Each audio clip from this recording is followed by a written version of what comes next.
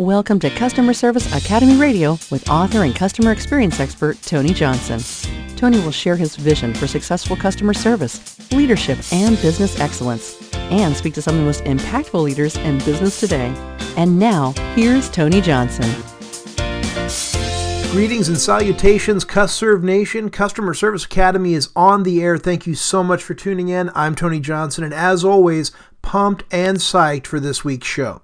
We're going to talk about how to act like an owner in your organization this week. We're going to talk about what winning processes look like for customer service and why they matter, and what I learned during a recent trip to Orlando. Lots to cover this week. Let's stop wasting time. Let's jump right in and get started. So like I said earlier, I'm just getting back from a recent trip from Orlando, and I rode in a really small two-seater plane for the very first time in my life. And I got to tell you, quite a different experience than riding on like a 747 or a jumbo jet that you might ride on to travel for regular business or pleasure. So a close friend of mine owns an airplane maintenance company, and I was lucky enough to go over and see his shop and learn a little bit about what he does and actually get the chance to go up in one of these small airplanes. So talk about gaining perspective. Not only did I get a chance to kind of see Central Florida in all of its glory, taking off in the Orlando area, being able to look under the horizon and see all the way to Tampa. What a great place it was up in the air at several thousand feet. What a way to look around and see the sunrise, and what a fantastic way to get a feel for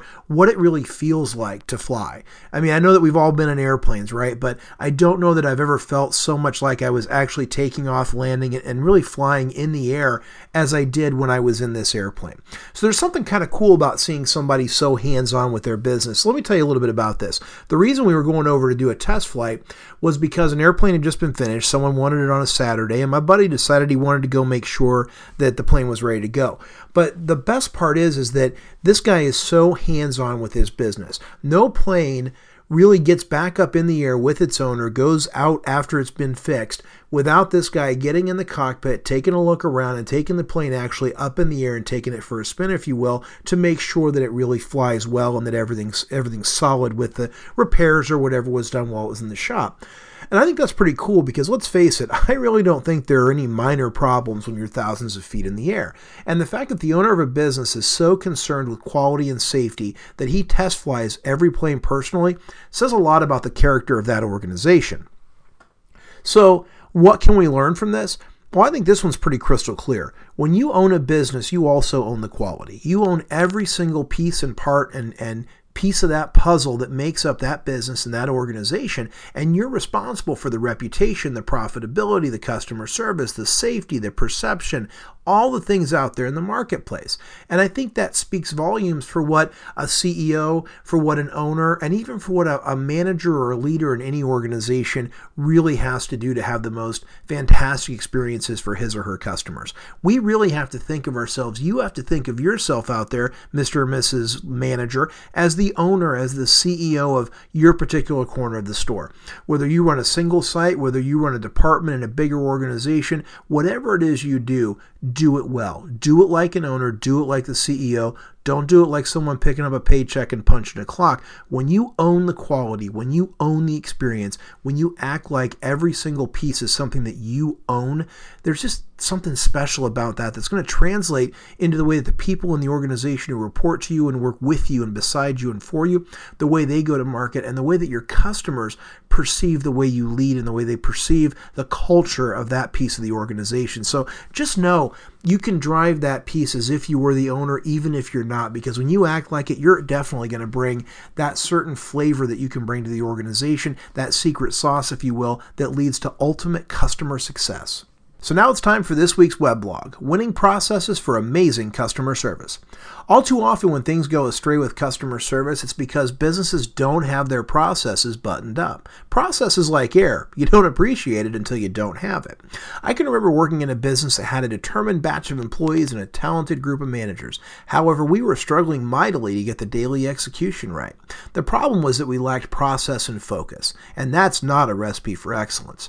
We needed to get that magical mojo of training, procedures, and productivity to drive home the overall guest experience.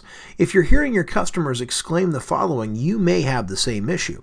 No one knows what's going on. Who's in charge around here? This business is so inconsistent. Why doesn't anyone know the answer? Why is this taking so long? But don't panic and don't give up. Although it isn't glamorous, the idea of process can set you and your teams free, as well as increasing the likelihood of exceptional customer experiences. You just have to know where to start, what to do, and how to sustain that change. So let's start with learning from our mistakes. The idea that you're going to be perfect from day one is a great goal, and you should absolutely ask your team to reach for the heavens here. But the reality is that you're likely going to make some mistakes, especially if you're starting on a new business or expanding your current offerings. This could also happen if you're embarking on a change effort that might be an overall improvement in service or a change to the organizational direction. There isn't a major company out there that hasn't made a mistake while trying to make a change. So remember, as you make mistakes, don't crumble, but use the mistakes as springboards to get better. You can't repeat mistakes over and over, but you aren't going to have innovation without the occasional issue. Share the resolution organizationally so that you don't make the same mistake time and time again, and then move on. Next, remember that training is the process driver. Often you can't have amazing process without great training. This is the primary reason why service miscues occur and why there's ambiguity in the realm of execution. Breakdowns in training also lead to associates who don't know the answer and also who don't know how to perform their roles satisfactorily. Take the time to ensure proper training during onboarding and augment throughout the associate lifecycle. As processes change, training must follow so that everyone feels confident with their roles and how to perform them. Don't be afraid to abandon policies that don't work, are outdated, or just plain stupid. You can't set a process or policy and expect it to live forever. Every procedure must remain flexible, and you have to be sure to change when the time is right. That doesn't mean that you should knee-jerk every time you have an issue or complaint, but you have to keep your finger on the pulse of your guests. If an initiative is reaching critical mass, then you just need to change it slightly ahead of the market to be sure you remain innovative. Don't just change for the sake of it, but rather when it makes sense to do so. That also means that you can't fall in love with your processes, especially the stupid ones. It may be difficult if you work for a large organization, but sometimes you have to push the envelope just a little bit for the sake of common sense. Manage the overall guest flow. If you're to maximize guest efficiency and overall ease of experience, you and your teams have to understand the whole flow of service. From the time a guest enters your business until the time he or she leaves, how did the service move? If you have lines, are there issues with how the guests queue? If you operate online, is the website organized for maximum ease of use? There are only a certain amount of hassles that customers are going to endure before they bail on your business, and unless you understand the total scope of service and how guests interact with your teams, locations, and processes, you'll never be able to maximize their experience. Finally, get out and watch what's happening. The best way to understand your business is to be out in the thick of it and to watch the process. When you're live and in color with your teams and your guests, that allows you to manage in the moment and correct behaviors as needed. This is a prime opportunity to look at what's going on not so well in your organization as well and take action. When there are struggles, start by asking what processes are in place to drive success. And often you'll find that there may be one or two trouble spots and a few things that need to be enhanced or changed. These 5 tips are part of an engaged management style that puts you front and center with your customers and your associates. Many place solid process in the nice-to-have category, but that's a style that really isn't sustainable and does not lead to success. The better the processes in place, the more success your teams will achieve. One of the hallmarks of a high-performing team is amazing process that is less reliant on who is involved as it is on having a plan that makes sense. And planning will lead to increased productivity, happier guests, and fewer fires to put out on a daily basis. So as I mentioned earlier, I was in Central Florida a little bit ago, and you know me, I can't not go visit the Mouse if I'm anywhere in the Central Florida marketplace. And it happened to be Food and Wine Festival time, so I thought it'd be a great chance to go see what was going on in the world of culinary innovation and get a global perspective on food. So at the Epcot Food and Wine Festival, which is an annual event that started in 1995, it runs from September through November every single year, and it's a great place to go see food from around the world. And they actually set up additional kiosks and things all around their world showcase, and it's a great place to go get some small sample size food items and really try a bunch of different things. But I can tell you, it is a very busy proposition if you visit Epcot at the Walt Disney World properties during this time. So here's some specs for you. Back in 2014, I was doing a little research on this, and they served during that year 100,000 dessert portions, 360,000 portions of beer, 300,000 wine pours, and 1.5 tapas-sized food samplings, and they had visitors from 25 different nations.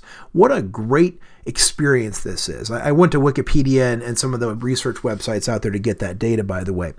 And as I walked into the World Showcase Lagoon, now this place usually takes me by storm anyway as I walk in because it's just the most authentic experience. As you're walking around the World Showcase with, 11 or 12 different countries around this big lagoon, you get such a great experience. There are people dressed like the the countries they're representing. There are fantastic food offerings. There are shows. People actually work there from those countries. So places like Norway and Germany and Great Britain and France, just a great experience to get a little cultural immersion without ever having to leave the States, and you can do it all in an afternoon.